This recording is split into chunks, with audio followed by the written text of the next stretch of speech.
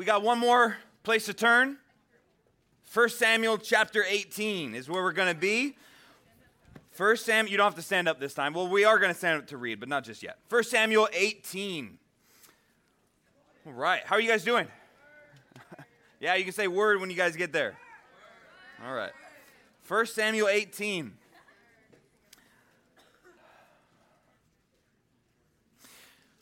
So today we are talking about biblical friendship. Now there are a lot of opinions out there on what a friend is or what a friend should be. But today we're going to be answering the question of what does the Bible have to say about friendship? Is it needed? Is it not needed? Is it necessary? Is it God-given? We're going to look at all the details today. Now, God has designed you and I not to live life on our own, right? Even when he created Adam, does anyone know what God came to the conclusion of when he created Adam? Day number 6. So he looked at him, remember, and he said that, he needed a friend, exactly. He said, it is not good that man should be alone, so I'm going to make for him a helper comparable. Now, that was Eve, and that was, of course, a picture of marriage, but we have a principle there. And the principle is that sin is not the reason why we need people. It's God's design, right? Adam had not yet taken of the fruit. There was no sin in the world, no death, and yet God would see him as incomplete. God made us in a way that is literally how we are designed, is not to live life alone. God has made you and I relational people. Why? Because he is a relational God, right? We see this picture in the Trinity, the Godhead, that's always existed. Before the creation of matter, space, and time, there was this threefold relationship, and we see that continue as he creates man. Because you and I are made in the image of God. Yes? We're made in God's image. And so we have that transferred to us. You know, even when Jesus was on this earth, there were 12 people that he picked to pour into. For 3 years, he poured into them. He taught them about the kingdom of God. And at the end of it, he told them in that upper room, that Last Supper night, he said, I no longer just call you servants. He says, but I call you friends. He didn't just have one. He did have 12. But even within that 12, there were the 3. You guys know of Jesus' inner circle within the 12? Anyone know the 3 disciples that seemed to just be around Jesus a little bit more, that he would bring on certain special occasions? Yeah. Peter, that's one of them. Who's the other 2? Yeah. John, and then there's one more. Anyone know the last one? Yeah. James, yeah, John, right? John and James were brothers, the sons of thunder, and Peter. But he did it in a way that was, the others never seemed jealous. He did it in a way that there was no personal, right, favoritism. We know God doesn't play favorites. But there were some people that were closer, and I think it's a good model for us. Obviously, the intention behind that was Jesus was going to go to heaven. These 12 would be the ones that were to change the world minus 1. And even in that, right? Did Jesus know that Judas would betray him? He absolutely knew. Yet, even in that, he still would pursue, in a sense, that friendship. And sometimes that is the reality. Though we are designed for it, we are sinful people, and so sometimes there is those that can let us down. That's why our hope is always to be in the Lord, but God has supplied us with friendship. There's an old African proverb, which means it's not a biblical proverb, but it is wisdom. And apparently it is old and it is African. But nonetheless, it says, if you want to go fast, go alone. If you want to go far, go together. And we know from Scripture that the life of a Christian is not a sprint, but it is a marathon. We don't know that day that we're going to go home. It could be today. It could be next year. It could be 50 years from now. But we know that God has designed the church, not only us as humans, but especially us as born-again believers filled with the Holy Spirit. He's given us the body of Christ. He's given us people to do life with. You know, it's true that you don't have to be a Christian. You don't have to go to church to be a Christian. However, what you find in the local body of believers is friendship that you cannot find in the world. There's a certain level of connection and loyalty with believing friends. Is it wrong to have friends that are unbelievers? No. But I think your closest friends should be those that are filled with the Holy Spirit. Should be those that have that common goal, that common purpose. And we're going to see that today in this example between the friendship of David and Jonathan. You guys are turned to 1 Samuel 18. And these first 4 verses that we're going to be looking at today, they are going to be the foundation for this friendship that we see in the Bible between, of course, we know King David and who could have been King Jonathan. This was an unlikely friendship. These two, Jonathan and David in the Bible, were probably the most unlikely to be friends, yet they became friends. Jonathan was the son of Saul, King Saul at the time, and he was heir to the throne. He is what we call the crown prince. He was the one that when Saul was to die, he would take his place in line. Yet, we know David. David was anointed by who to be the next king? Right, Samuel. And so you have two people that in the world, these people would be enemies. But because of a common bond in their relationship with the Lord, their love for the Lord, it created a friendship that would stand the test of time. Now, as we open up to 1 Samuel 18, we come to a time from coming off of a great victory. Does anyone know what great victory took place in 1 Samuel 17? You could look there and let me know. Chase. Yeah, David and Goliath. So David and Goliath is in chapter 17. The end of chapter 17 is when Saul gets word of David, and he says, "Who is this?" And they have this meeting, and they have this point where now David, just conquered Goliath. They were able to destroy their enemies. And so now he is being recognized by King Saul, and this is where he meets Jonathan for the first time. So let's stand for the reading of God's word. Let's give God our attention and our focus because he is worthy of it. 1 Samuel 18, we'll start in verse 1 and go down to verse 4. 4 simple verses we're looking at today. All right, Bibles in hand? Let's look. Verse 1. Now, when he had finished speaking to Saul, this is David, the soul of Jonathan, Saul's son, was knit to the soul of David, and Jonathan loved him as his own soul. Saul took him that day and would not let him go home to his father's house anymore. He would now stay in the kingdom. Verse 3. Then Jonathan and David made a covenant, because he loved him as his own soul. And Jonathan took off the robe that was on him and gave it to David, with his armor, even to his sword and his bow and his belts. Let's pray together. Father, as we look at this topic of friendship today, and we look at this example of David and Jonathan, Lord, you didn't have to put this in your Bible, yet you chose to. No doubt there are numerous applications, but God, we pray that you would bring us the one interpretation, the one way that this scripture is to be understood. And then you, by your Holy Spirit, would, Lord, help us to be appliers of that word, that we would be doers. God, would you clarify in our mind the topic of friendship, all the opinions, all the bad advice, the good advice. God, would we hear from your word, and would we move forward in light of it? We love you and pray this in Jesus' name. And all God's people said? Amen. Amen. Well, you may be seated. Now, we are first introduced to Jonathan back in 1 Samuel 14. Now, I don't know if you guys have ever read through books like 1 Samuel, 2 Samuel, 1 Kings, 2 Kings. It is awesome. The Bible is incredible, and the best part is that it's not a story, it's an account. These things actually happened. And 1 Samuel 14, Saul is king at this time, and we're introduced to his son Jonathan. Jonathan basically initiates a two-man war against the Philistines because Jonathan knew God.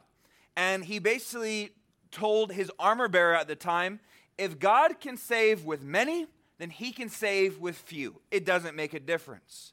You see, both David and Jonathan were similar in that they were men of boldness. Jonathan was unafraid, trusting in God. David just displayed that in the last chapter. They were both men of action, and they both had real relationships with God. However, as similar as they were, they had extremely different backgrounds. As I'd already mentioned, Jonathan would have been the firstborn son and heir to the throne of his father his father Saul. David was the eighth born, the last born son of a lowly farmer who himself was simply a shepherd. Now we know that he was just beginning to be elevated here. You see, Jonathan was the crown prince. They no doubt had a conflict of interest. He was expected to take Saul's throne one day, yet it was Samuel who anointed David, not Jonathan. And that's what makes this friendship so interesting and dynamic. It seems that Jonathan would have seen what David had done. He would have been on that battlefield when he would have slayed Goliath, when he would have done what no man was willing to do as this young shepherd boy. And he would have seen his heart for the Lord. He would have heard the words of David when he said, "You will not defy the God of Israel." And it seems to be an instantaneous friendship. There was this meeting, and from that meeting, it sealed the deal that they would be friends for life. Look in your Bibles and look at verse 1.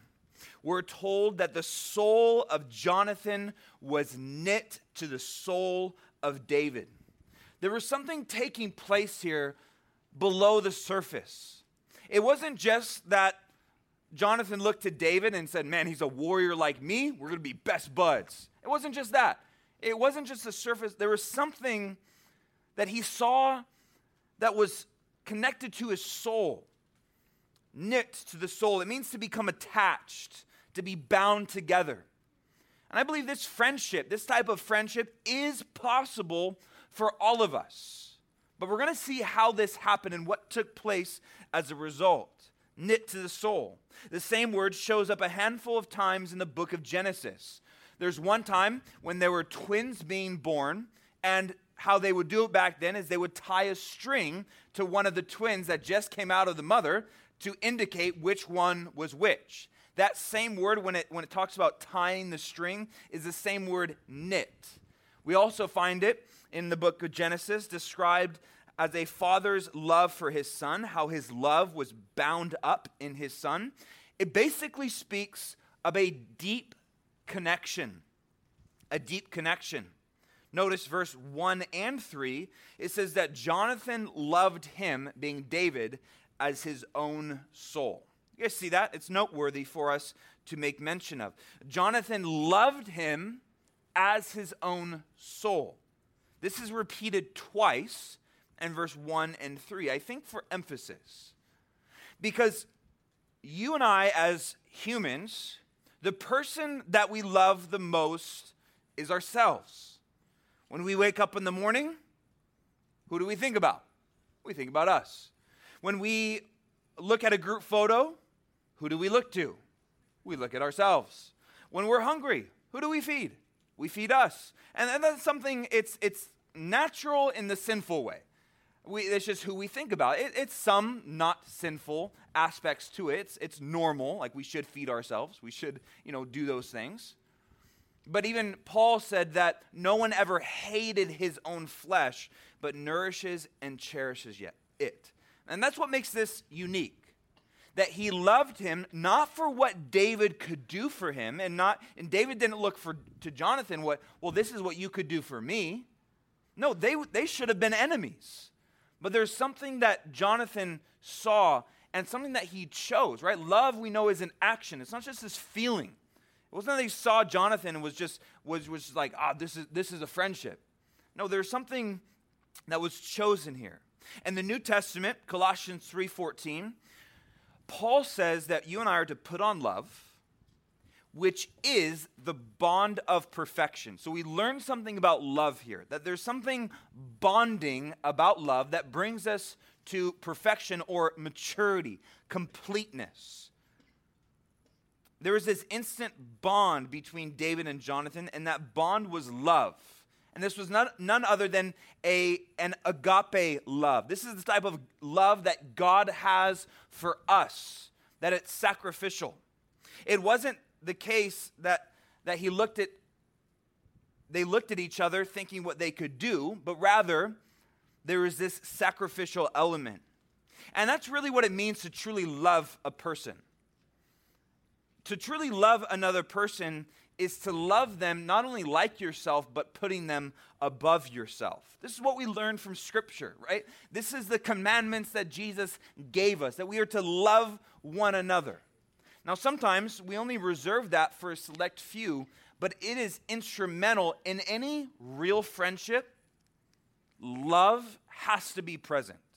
Love has to be present. And of course, today we're talking about a love that isn't romantic in the sense of a relationship in that way. We're talking about a friendship love. We're talking about a sacrificial love. Philippians 2, verse 3 and 4 says, "Let nothing be done through selfish ambition or conceit, but in lowliness of mind, let each esteem others better than himself." Isn't that love? Let each of you look out not only for his own interests, but also for the interests of others. If you look at the context of this verse, it's talking about Jesus.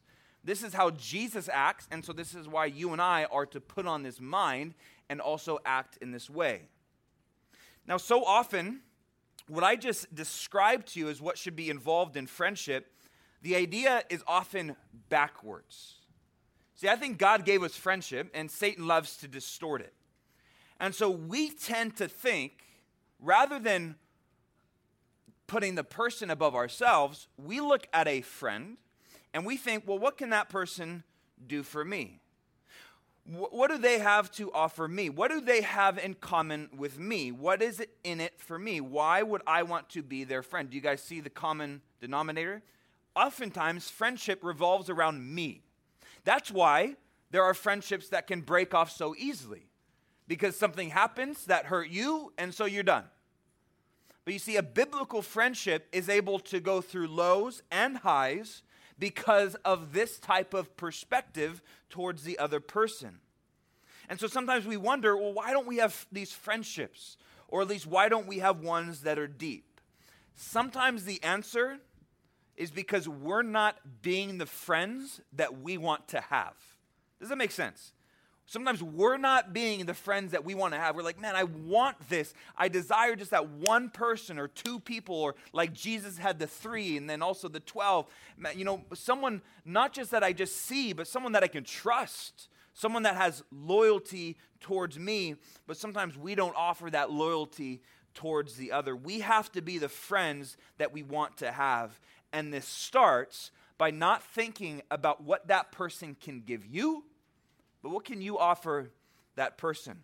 Now, this idea is profoundly biblical, what we're talking about today. I love the simplicity of the Proverbs. Proverbs chapter 18, verse 24. A man who has friends must himself be friendly. Doesn't that make sense?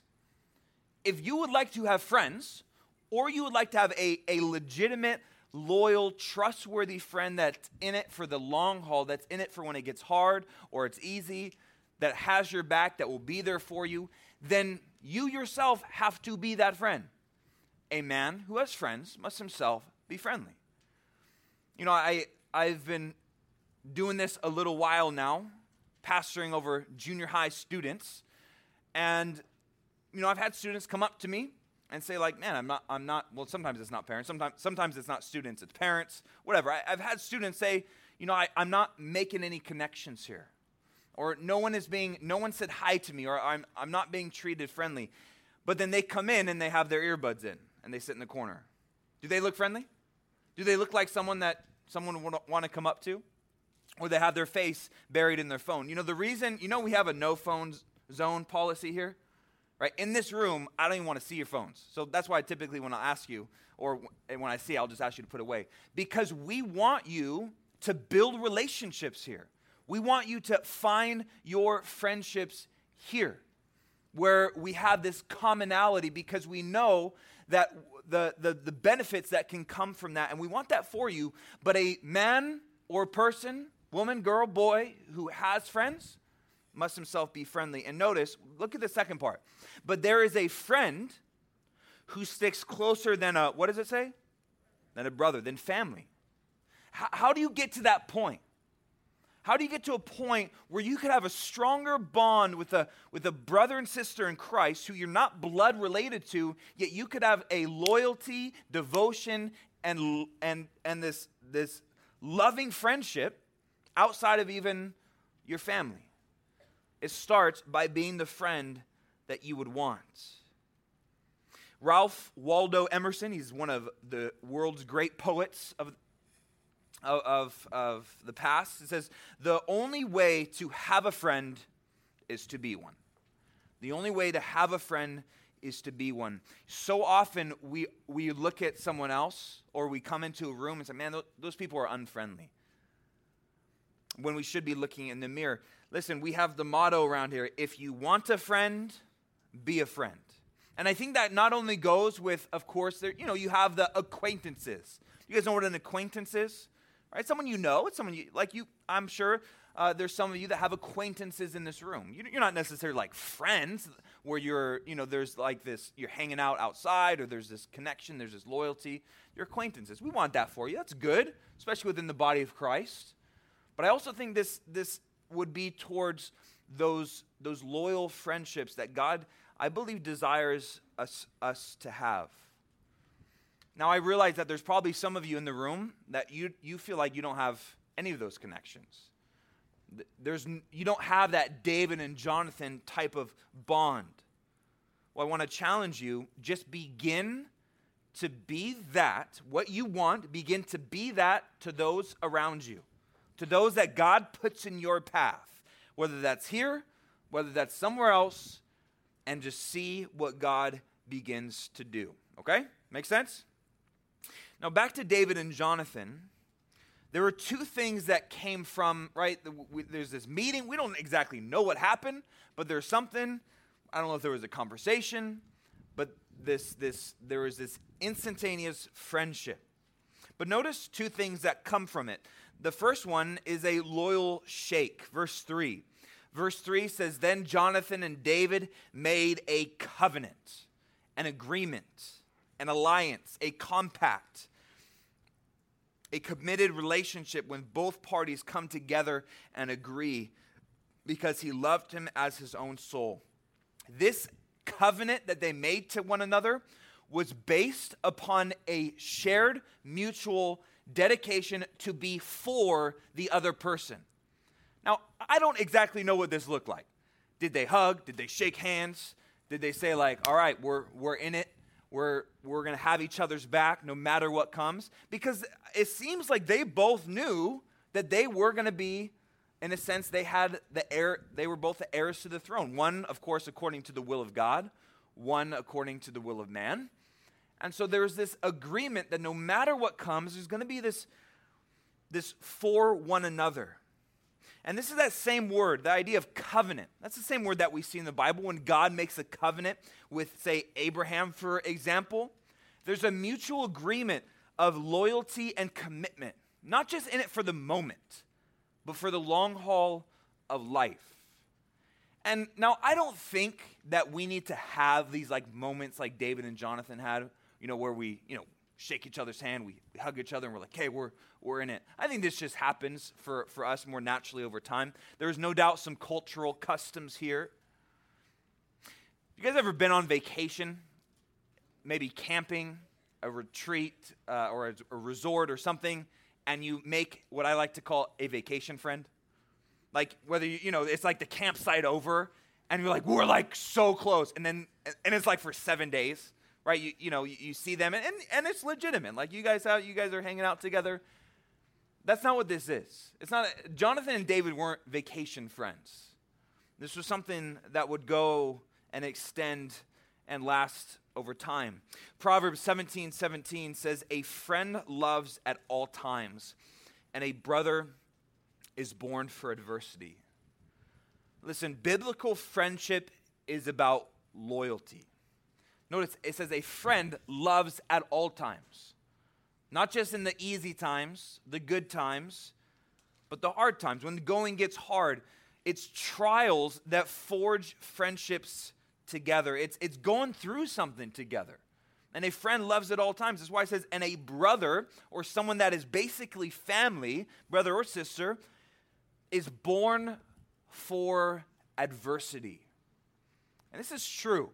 Whether it's people that go to war together, that when they come home, there is a bond that's just something that other people can't understand. They weren't there. Or maybe it's being on the same sports team as someone, where there's something about being that team and going through something together. And sometimes there is that inner conflict. Sometimes it's just dealing with outer conflict. It forges you together. Have you guys ever done an escape room before? Raise your hand if you've done an escape room. Raise your hand if you've never even heard of an escape room. Okay, you guys know what they are, right? You basically pay money for someone to lock you in a room. Yeah? So you pay like $30. I mean, they're very fun. They lock you in a room. I mean, you like could get out. They always have like the, you could if you start like freaking out or getting claustrophobic or whatever. But, right, and it's usually a handful of people. I mean, I guess you could do it alone. That sounds like horrible to me, but that's another thing. And so sometimes you have one person, sometimes, you can go with a group of people, and you basically, there's like a theme, and you have to figure out the riddles and stuff, and then there's like sometimes secret doors and different things, and you have an hour to escape out of the room. Now, if you've ever done one, whoever you do that with, you usually become sometimes frustrated with each other. But in that is like, man, especially when you accomplish it and there's that adversity, that the clock's going down and, there's yelling and you're just touching everything, trying to figure out a different clue. But you come out of that and there's something that going through that together just produced something different. It's something awesome. Now, we really see that in this relationship with David and Jonathan. They went through a lot together. Have you guys ever had a friend that your parents didn't like? Didn't approve of? Maybe they told you, hey, we want you to stay away from that person. We're not liking what we see. Now, this has nothing to do with the point I'm going to try to make. But listen, usually your parents are pretty spot on with that, okay? So, and they didn't pay me to tell you that. That's just what I've seen. Is usually when your parents don't like someone, they probably know what they're saying. But anyway, you might have had a parent or a friend that your parents didn't like. Probably, at first service, they claim to. I don't believe them in any way. You probably haven't had one of your parents try to assassinate one of your friends, right? Because of how much they didn't like them. People in first service were trying to tell me, they're like, yeah, we did. I'm like, no, you're lying. Listen, Saul, Jonathan's dad, right? You guys following? Saul, how long? Does anyone know how long? I don't even know. How long he went after David trying to kill him? He threw spears at him. He sent armies to hunt him down like a dog.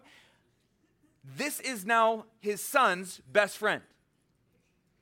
The conflict that they went through together, Jonathan at times had to stand up to his dad. Sometimes they had to just play it safe. Their relationship went through conflict, but they had this understanding that regardless of what we go through, we're going to be loyal to one another. This is biblical friendship. Notice the second thing, though, which 100% plays into it. Notice the selfless act. Look at verse 4. It's easy to read over. These 4 verses are extremely easy to read over, but I think they are very important for us to look at. Verse 4 says, and Jonathan took off the robe. This would have been his royal robe. This would have been what distinguished him as the crown prince, as royalty. He takes it off and he puts it on David. He not only takes his royal robe off, but even to his armor, his sword, his bow, and even his belt, which would have been with the tactical gear that he had in his whole setup. You remember when Saul tried to get David his armor in the last chapter? Remember it didn't fit, and David's like, I'll just go without it. See, this is different. This is not only was this like, no doubt it would have been of nice quality.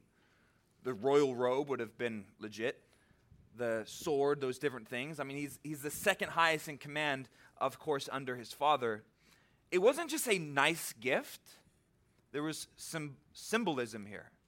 Remember, whose throne is Jonathan the bloodline heir to? Saul. Yet we know David is anointed by God. It seems to be that Jonathan recognizes the call on David's life to be the choice king. And essentially what Jonathan is telling David by this action is that he sees him as the next king of Israel, and he should be dressed accordingly. Now, this was extremely humble. This was something to do that took faith. Jonathan had to step to the side. He could have just said, forget that. But he didn't. He acted in absolute selflessness, trusting God for the future, and was willing to lay down, in a sense, his life, what you could argue was rightfully his, for the sake of David. This is a picture of friendship. This is biblical friendship. It's not what I can take from them. It's who is this person, and there's something mutual. There's something, I respect their walk with the Lord, or whatever it might be. I'm going to step aside for their sake. Now, you might not, you're like, I don't have a royal robe. That's okay. I don't have a sword. It's not about that. It's a symbol of putting yourself second. Jonathan gave in a way without expecting something in return. There was nothing that he was going to get back for this. It wasn't a loan. It wasn't say, David, when you are king, just remember me. No, he could have taken the throne himself. It was a gift. Friendship is something that is given to us by God. It's his design. But oftentimes, the way that we look at it can pervert the intention. The intention is to be a companion. Ecclesiastes 4:9-10. This is Solomon writing this years later. Solomon being David's son. He says, two are better than one, because they have a good reward for their labor. For if they fall, one will lift up his companion. But woe to him who is alone when he falls, for he has no one to help him up. Can you get by without friends? You can't. It's not, you can't get by without drinking water. You're going to die eventually. You're not going to die not having friends, but it is certainly going to be beneficial for your life. C.S. Lewis says friendship is unnecessary, like philosophy or like art or whatever it is you like. It has no survival value. Rather, it is one of those things which give value to survival. It's as we live, I believe God has designed friends to bring joy, to bring benefit, to bring encouragement, to bring prayer, whatever it might be. We are not made to do life alone. Now, there are some people that, have you guys ever talked with someone, and maybe that's you say, I'm not a people person? You guys ever heard that before? I'm not really a people person. Now, typically what they mean when someone says that is they're more introverted than extroverted. Like sometimes being around a lot of people stresses them out. I get that for sure. I believe there's no such thing as someone who's not a people person. Now, you might like less people, but you need someone. God has designed us to be people, all right? He's designed us to be around people. It's something necessary, and especially, listen, it's one thing outside of Christ, just that God's created everyone, and that's how he's designed them, but especially within the church. You want to be used for the kingdom of God? It was Jesus who sent them out 2 by 2, right? He sent them out 2 by 2. Now again, maybe today you don't have any friends like Jonathan. Well, I want to challenge and encourage you to start being that friend that you desire and start praying that God would put that person or two in your life that you could exchange this type of friendship with, all right? So we're nearing the end, but I want to share with you guys we made a couple references to the book of Proverbs, but I want to show you a couple other things. Turn your Bibles to Proverbs 12. You can leave 1 Samuel. We are done there. But just in closing, I want to look at some wisdom in the book of Proverbs about friendship. About friendship. We looked at 2, but there's a few more. There's a few more that I think are important for us to look at. Proverbs chapter 12 is where we will start. And then we'll look at a couple also in chapter 27. But Proverbs chapter 12, verse 26 says, "The righteous should choose his friends carefully, for the way of the wicked leads them astray." Now listen, friendship is important, but it shouldn't just be anyone. We should be friendly to everyone, but there should be only certain people, right? Jonathan didn't just make that covenant with anyone. He didn't give his armor to anyone. There was someone that there was this understanding, we're on the same page. And I think for us as believers, as wanting to live a life that is righteous or right with God, we got to choose our friends carefully. We got to choose them carefully. Those that we give that loyalty to, we should look at their lives. We're not looking for perfection. It's not like they have to interview to be our friend. But how do they interact with other people? How do they treat you? Because these people are going to have influence over your life. That's the design of having a friend. But the Bible says this, 1 Corinthians 15:33, "Do not be deceived. Evil company corrupts good habits." Have you guys ever heard that one? I'm sure many of your parents have paraphrased this. You better watch out who you hang out with. You become who you're around. And it's absolutely true, right? The whole thing, if you show me a man's friends, I will show you his future. Have you guys ever heard that? And because there is such influence there, and hopefully that would be in the positive, but if their company, right, that word company means association, if you are now joining in to someone who is seeking to do evil, they are going to bring you down. And it's going to corrupt the good habits you have. It's going to corrupt them. And I love that the Bible says here, do not be deceived. Because we can be so deceived on this matter. We can think that we're the exception. No, they're trying their best. And we can begin to question even God's word. That's why when your parents typically say those things to you, it's because they're seeing their influence corrupt the good habits that they've been pouring into you, right? Am I wrong? No, I'm right, because it's God's word. Now listen, friends aren't just people to hang out with. That's a benefit, Tate's one of my good friends, and we like talking about coffee and baseball and all kinds of things. But listen, our friendship goes much beyond that. There's a mutual encouragement, and there should be this impact. And sometimes we got to be willing to say the hard things to each other because life is more than just hanging out. And that's why the Bible says this, Proverbs 27. If you guys turn a little bit in your Bibles, you can turn there or look on the screen. But Proverbs 27 verse 6 says, "Faithful are the wounds of a friend, but the kisses of an enemy are deceitful." We need people in our life that are willing to say the hard things. And this is usually the sure sign of a friend. When they are willing to call you out on your stuff, when you are being a dummy, that they're willing to say, hey, you're being a dummy. You see, it's the kisses of an enemy that are deceitful. They just kind of like, no, I don't want to make them upset. I don't want them to be mad at me. That's typically, why won't you encourage that person in the Lord? Why don't you show them, hey, you're doing this, and this is not what God's word says. I don't want them to be mad at me. Well, that's the wrong view of friendship. Your view. Our view of friendship ought to be biblical, where we have that perspective of I am to be there for them. And so if they're mad at me, that's on them, but I'm going to be the friend that I know God has called me to be. And so sometimes that's saying the things that will hurt but are beneficial. Does that make sense? Doesn't mean you're always super hypercritical and calling them out on everything, but there's those moments when man, God's calling me to say the hard thing. We should say it. Proverbs 27, verses 9 through 10 says, "Ointment and perfume delight the heart, and the sweetness of a man's friends gives delight by hearty counsel. Do not forsake your own friend or your father's friend, nor go to your brother's house in the day of calamity. Better is a neighbor nearby than a brother far away. You know, true friendship gets below that surface level stuff. There's that time where you should be able to go to them and get that hearty counsel.